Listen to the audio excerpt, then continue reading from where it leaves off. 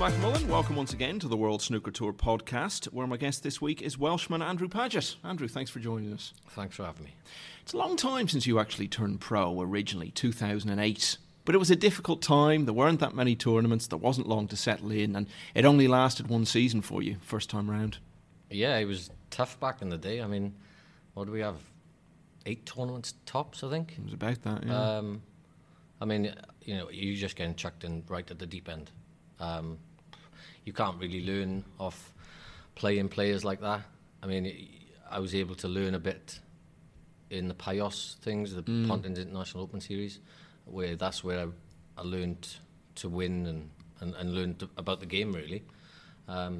So yeah, it was tough back then on the tour, but gradually you just get used to it. You find your own game and where you're able to compete.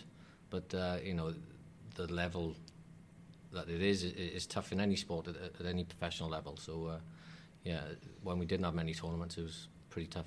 So relegated in 2009, but it only took you a year to get back on, and you did that by topping the Welsh rankings. Now, anyone who knows anything about the amateur scene in Wales knows that's a very hard thing to do. Yeah, I mean, it stood me in good stead just being on the professional circuit and watching and learning about the game. I mean, I grew up practicing with Mark Williams day in, day out. I basically lived with him and the family, and if it wasn't for him, I probably would never have been as good as I am now.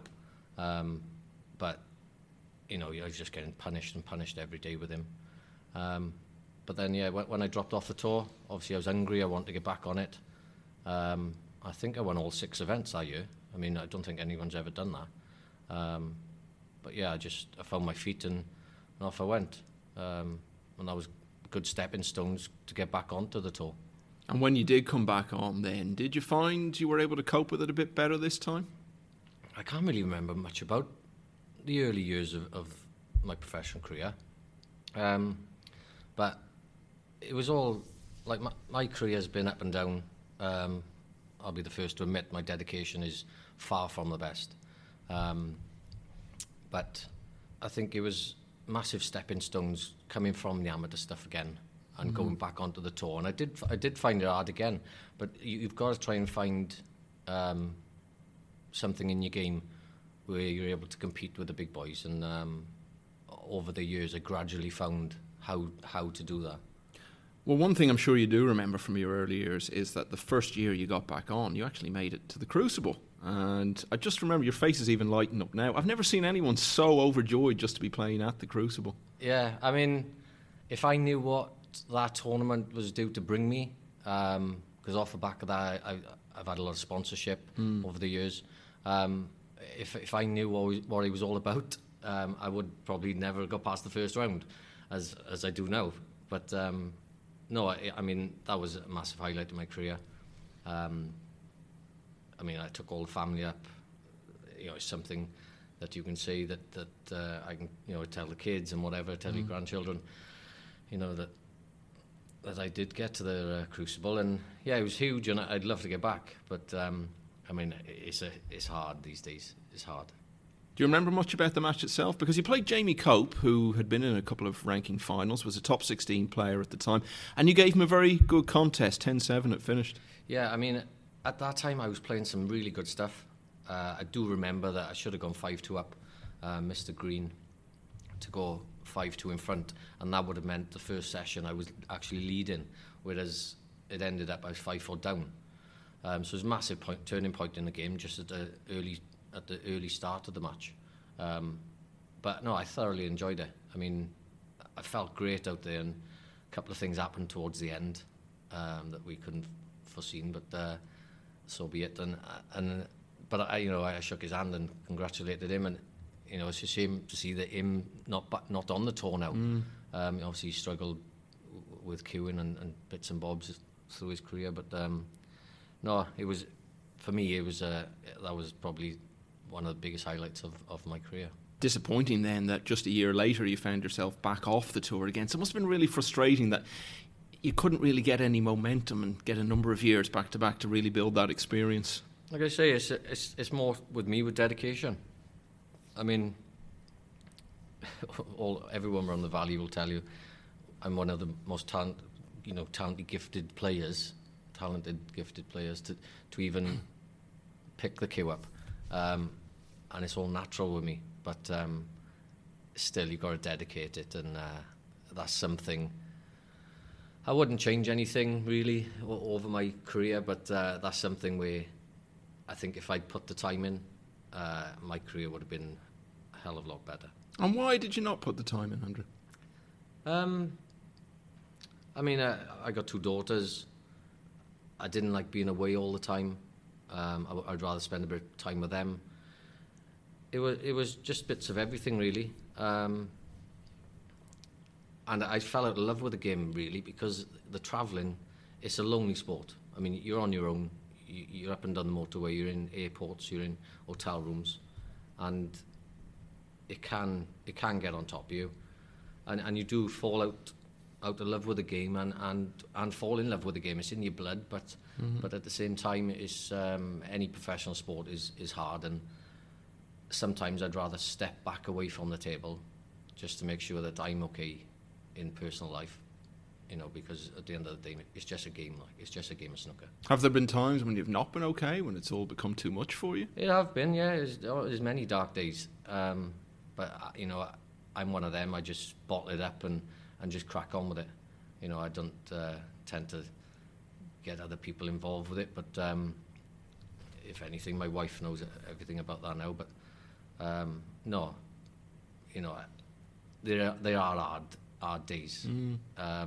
But I'm a happy-go-lucky guy, and my pint is always half full.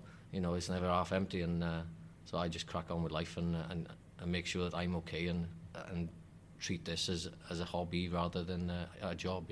You're talking about your 2 kids there, and people might listen to that and say, well, other people have kids and they have to go to work every day, but that's the difference. They have to. No one's going to make you practice. No, they're not. And back in the earlier years of starting out, I mean, Mark Williams would ring me, 10 o'clock, 9:30, 10 in the morning, get me out of bed, get me to the club. So he did push me a long way.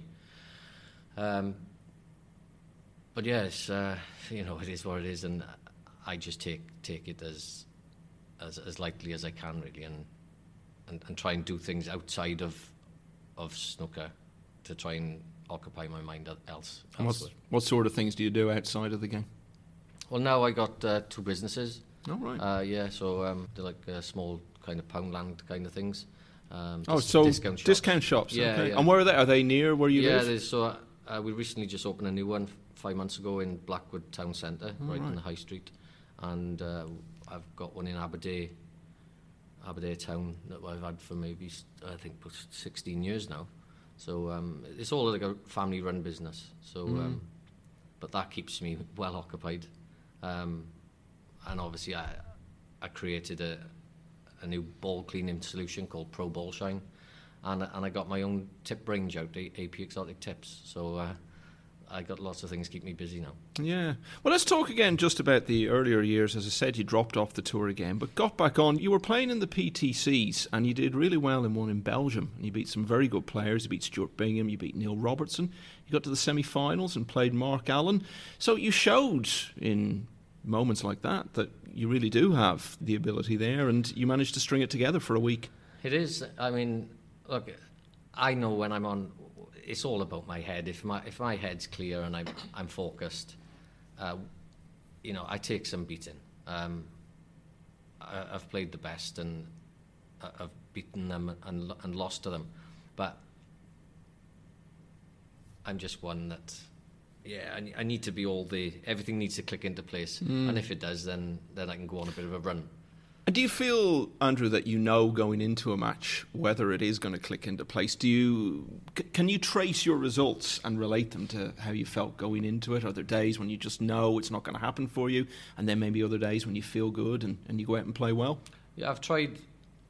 I mean, you try and do things certain ways, whether you wear your lucky pants or your lucky socks or something.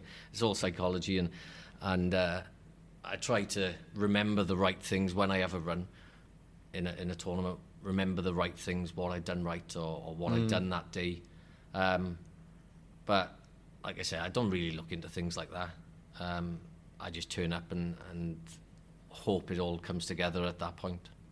And one day that it really did come together was actually your very first match back on the tour. You beat Mark Selby. Now, that's got to be one that you remember, because your head's certainly got to be in the right place to beat him. Any recollections of that? Yeah, well, just after the game, I shook his hand and I said, thank you for buying me the holiday to Tenerife this week.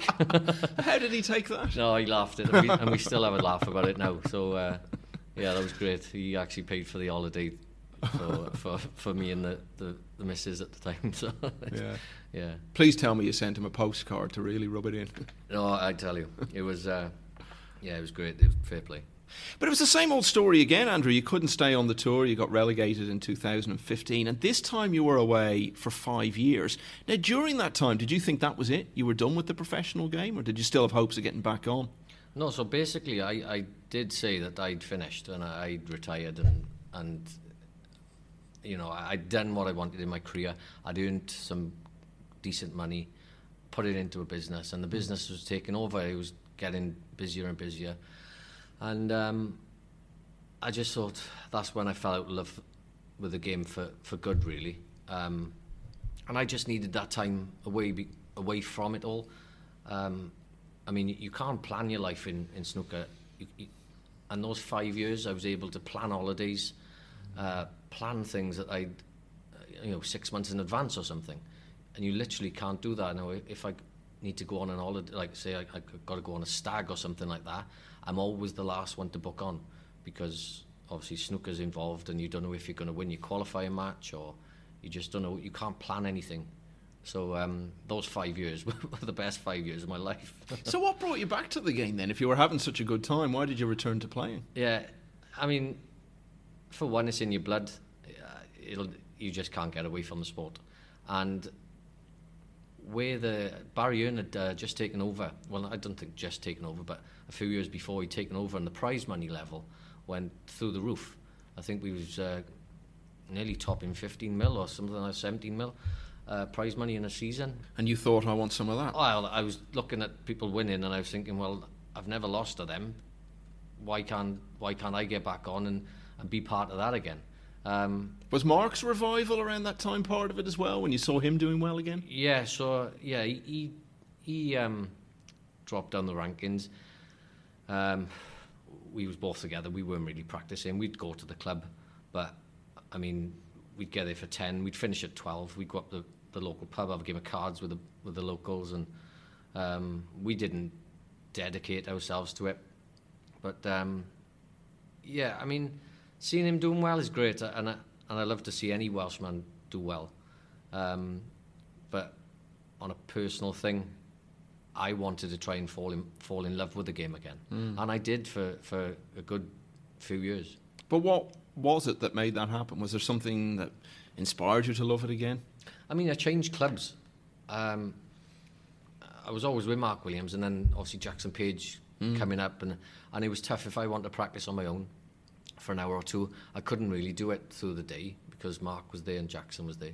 So I thought it's time to move, and I moved to Darren Morgan's club, and there wasn't a resident professional there at the time. Darren bought me a star table, and off I went from there, and I started really enjoying the game again. And you won the European Amateur Championship in 2020. That must have felt incredible after having been a pro so many years earlier and been on and off the tour, to find yourself back winning a big international event like that. Yeah, well, those couple of years that I had off, I entered a couple of good amateur events where I lost in the final of the World Amateur in Qatar, and that made me, I was able then to go to a thing called the Q Slam in India, where our team won it. I was one of the icon players, and we actually won the tournament. So yeah, I started to enjoy it all again, and then went to the Europeans and managed to win it. Were you surprised by that? Not really. I mean, my game was good again then. I was putting the time in. I was putting 6 hours a day in, 6 days a week, and I knew where my game was at, and I think they had betting on it, and I was massive favourite to even win the event. So I knew in myself how good I was playing again. So it was no surprise of me getting that trophy. So it earned you the right to come back onto the tour, but then you had to defer it because you had what certainly sounded like a vicious illness. Was that something that had been there for a long time, or did it come on suddenly? Well, no, it's an illness called diverticulitis. It's part of the Crohn's disease, but it's a lot worse than Crohn's. So basically, it's all down to there's little pockets in your intestine that food can get caught up in, and certainly like red meats like steaks or nuts or something that doesn't digest. And if it gets into one of those pockets, then over a long space of time, over years and years, it can deteriorate it. And it happened to do it one night where it popped an hole in my bowel. So we was there one night and I felt this little pain. I was like, what is that? And all of a sudden, I'm rushed into hospital, and the doctor says, well, how you decided to come in like this is ironic, but if you didn't, then by the morning you'd have been gone, because obviously all the stuff was coming out inside me. So yeah, that was a day I don't want to remember, to be honest. So is all that cleared up now, or is it something that lingers? Yeah, so what happened, they wanted to operate straight away and give me one of those colostomy bags, but I said, look, doc, I said, is there another way around this? Because obviously it gets in the way, obviously. And he said, well, because I was so young, they tried to heal it. So they did heal it within a couple of weeks. So at the time, I think I was about 11.5 stone. And then within 4 weeks, I dropped to 8 stone because they were treating me for this. And it healed my bowel. So the doctor said, go away and see how it is. 2 weeks later, it popped another hole in the bowel, the other side. And then he said, right, we're going to have to operate. There's no doubt about it. And he said, because we know that they healed the first time, we can heal it again and get it as good as possible, and then we'll operate. And 2 weeks later, then they had an operation where they cut me open and took 10 inches of my bowel away and put it all back together, and the 10 inches that was diseased, and put it all back together, and then obviously the recovery process began. It's just mind-blowing what they can do with surgery, isn't it? So when you went through that recovery process then, Andrew, is that it done now, or is it something you still have to keep an eye on? Yeah, so my diet has changed massively. No red meats. Basically nothing that you can't digest, so I stick to chicken, white meats, fish. You've got to stay away from fatty foods, from burgers and stuff. I might treat myself once a week or something. Well, don't go out with Mark Williams then. Oh no, definitely. And I think that's what's caused it all, to be honest. All the kebabs we had all our life, and I mean, travelling on the road all the time, fast food is the easiest. It's impossible to eat healthily, isn't it? Yeah, it is, and fast food is the easiest thing to do.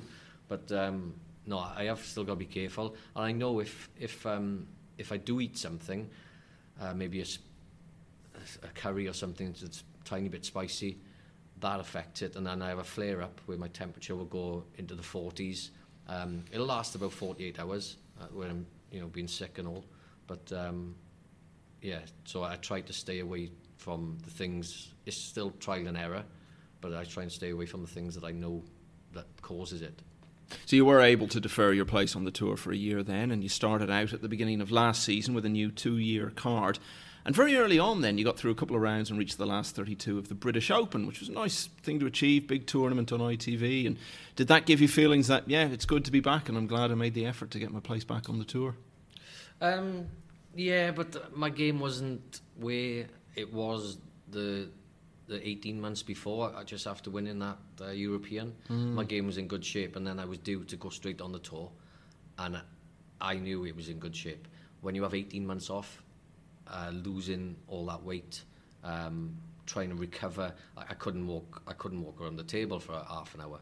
So very little practice then. You'd hardly played in all that time. Yeah, I couldn't. I was bedbound for months, and then even going back to practice, I mean, my legs were so frail, and I couldn't do my 6 hours. I was out of breath. I couldn't do it. But gradually, I'd do half hour, and then I'd do 40 minutes, and then over the space of 6 months to 12 months, it got better, and now I'm able to do I can do my 6 hours now if I want to do it.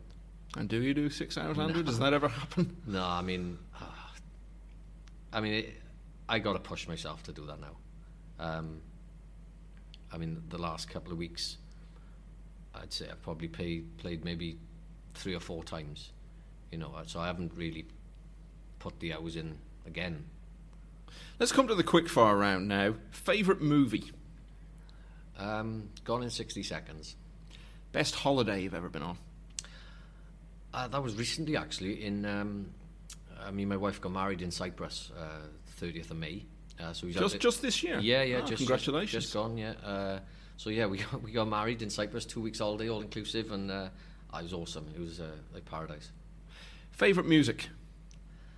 Do you know what? I've been listening to the 80s a lot lately. You can't beat the 80s. Hard 80s, yeah, brilliant. That certainly made my drive up to Scotland a lot easier listening to the 80s all the way. Can you pick out one 80s song that stands out for you? I like Queen. Anything to do with Queen is anything like that. Favourite thing about Wales? I am a proud Welshman. I love the place. People, I say to my wife, she say, "Would you ever move out of Wales or anything like that?" And I never would. I love the valleys. I love being part of Wales. It's a special place to me, and I would never move. And players you'd go on a night out with? What, snooker players? Yeah. I don't know. That's a tough one. They're all boring. I don't know. Matthew Stevens. We've had many a night out. Everyone says Matthew. Yeah, and I know why. Yeah, me and Matthew lad. had a many a night out. I remember when we did when I qualified for the Crucible that year. He was back in the hotel and he had a bottle of champagne waiting for me to congratulate me, and we had a great night that night. That story just sums him up, doesn't it? He's got that great sort of generosity of spirit about him, and loves to see other people doing well. Yeah, he's a great guy. He's a great guy. Let's talk about Mark Williams. You've mentioned so much about him there, and I was interested to hear you saying you lived with his family for a while. So how did that come about?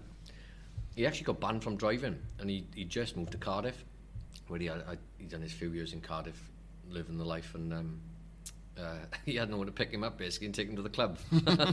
So it was easier for me to just basically go down and stay at the house, and it ended up that I kind of lived there with them for a good 12 months. Just with Joe and the kids? Yeah, Joe. Connor and Cian was born at the time then, and Tell me this, is he as laid back at home as he is on the table and around the venues? He is, yeah. Definitely, without a shadow of doubt. What you see with Mark is what you get. Yeah. He doesn't. There's no hidden things really.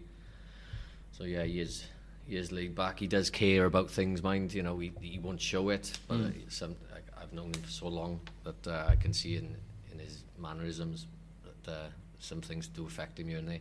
But in 99% of the time, he is what he is. He is a very laid back guy. You talked there about needing to push yourself to become more dedicated.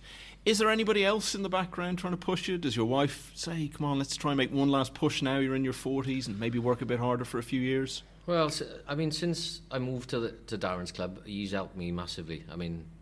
If it wasn't for him now, so obviously if it wasn't for Mark growing up, I wouldn't have been as good as I am. But if it wasn't for Darren Morgan now, over the last, I think I've probably been there 8 years maybe, or a bit more.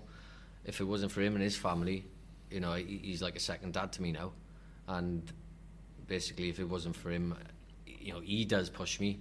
We got a lot of banter between us, but he does push me, and I know he wants me to do well. So I do take it on board, but I have got a busy life. The businesses and all the other stuff I got on the side, it is hard to put the time in. But suppose, just in theory, all that was cleared for a year. Someone else said, right, I'm going to run the business for you for a year. And your wife said, I'll look after the kids. I know you still want to spend time with them as well, of course. And you were able to do that even for 1 or 2 years and put in the dedication every day. How good do you think you could get? It's 1,000,000% that I'm a top 32, at least that. you know, when I was playing some good stuff, I wasn't just beating the top boys. I was hammering them, you know. So, you know, Robertson was world number 1. Yeah, I beat him. Selby was world number 1, beat him. So I was beating all the boys playing the best snooker at the time. And that was when I did dedicate a few years to it. Look, it is hard. You need to put so much effort in and so much time. And it can drag you down. It can get you. And as you've seen lately with the likes of Selby, you know, it got on top of him for a good few months, and I hope he's out the other side now. But it can get you. You know, I've even gone to see psychologists and bits and bobs to try and focus on something else. And what have they said to you, Andrew? I mean, they give me a lot of books to read and audios and stuff. And what's the message of those things? What are they trying to instill in you? Yeah, it's trying to get all the negative thoughts out of your head and be positive. I mean, one of the best audios I listened to was what's it called? That's with the monkey. You probably Steve Peters. Oh yeah, your inner chimp. Yeah, something like that. Yeah. So that was one of the best things that I have listened to lately, and it does give you some sort of it takes the negativity out of your mind. But then it's easy enough done when you're on a bad run to get the negative thoughts back again, you know. Sure, it becomes a vicious cycle, doesn't it? Yeah, it is, it's huge. Yeah. And I'm fascinated to hear you talking about all your businesses, and I often find with people who have that entrepreneurial spirit, it's something that's been in them all their life, and it's something they always had in their head that they'd like to run their own business. Was that how it was for you? Well, my father brought me into it all, really, because he was manager of all the Asdas in the country. Right. He retired at an early age. My uncle went into wholesaling, and my father had a little shop going. So he kind of set me down that path. And now they say I'm like a Del boy. I sell Santa, you know, as it goes. But so I enjoy it. You know, I enjoy being front of it, especially with a new shop now, where the customers see the owner, and I'm very well known in the local town. So they do like to come and see me, certain people and whatnot, and so I do actually enjoy being in the shop and front of the counter. Well, one thing you certainly seem to have right, you've got a well-rounded life, you've got your family, you've got your businesses, and you're playing snooker as well, and it's been really interesting talking to you about it all, and we wish you all the best with whatever lies ahead. Thanks for joining us on the World Snooker Tour podcast. Lovely, thank you. Next time, it's Yorkshireman David Grace, including memories of his very unexpected appearance in a UK Championship semi-final. By the time I'd won the quarter-final, it was probably midnight, and then I was on again at 1 o'clock the next day. It's not much of a turnaround as well, and obviously you just can't get to sleep or anything, so that was all new to me, and it just never happened for me in the semis. I just never really turned up, and obviously there was a lot riding on it. It got almost embarrassing by the end how bad the standard was, but what can you do? You just got to stick in there, and if I'd have got the win, it wouldn't have mattered. So that's coming up next time on the World Snooker Tour podcast. And don't forget our bonus content, the 147, rounding up the week's snooker headlines in 147 seconds, out every Tuesday and available to download at wst.tv. Until next time, thanks so much for listening, and goodbye.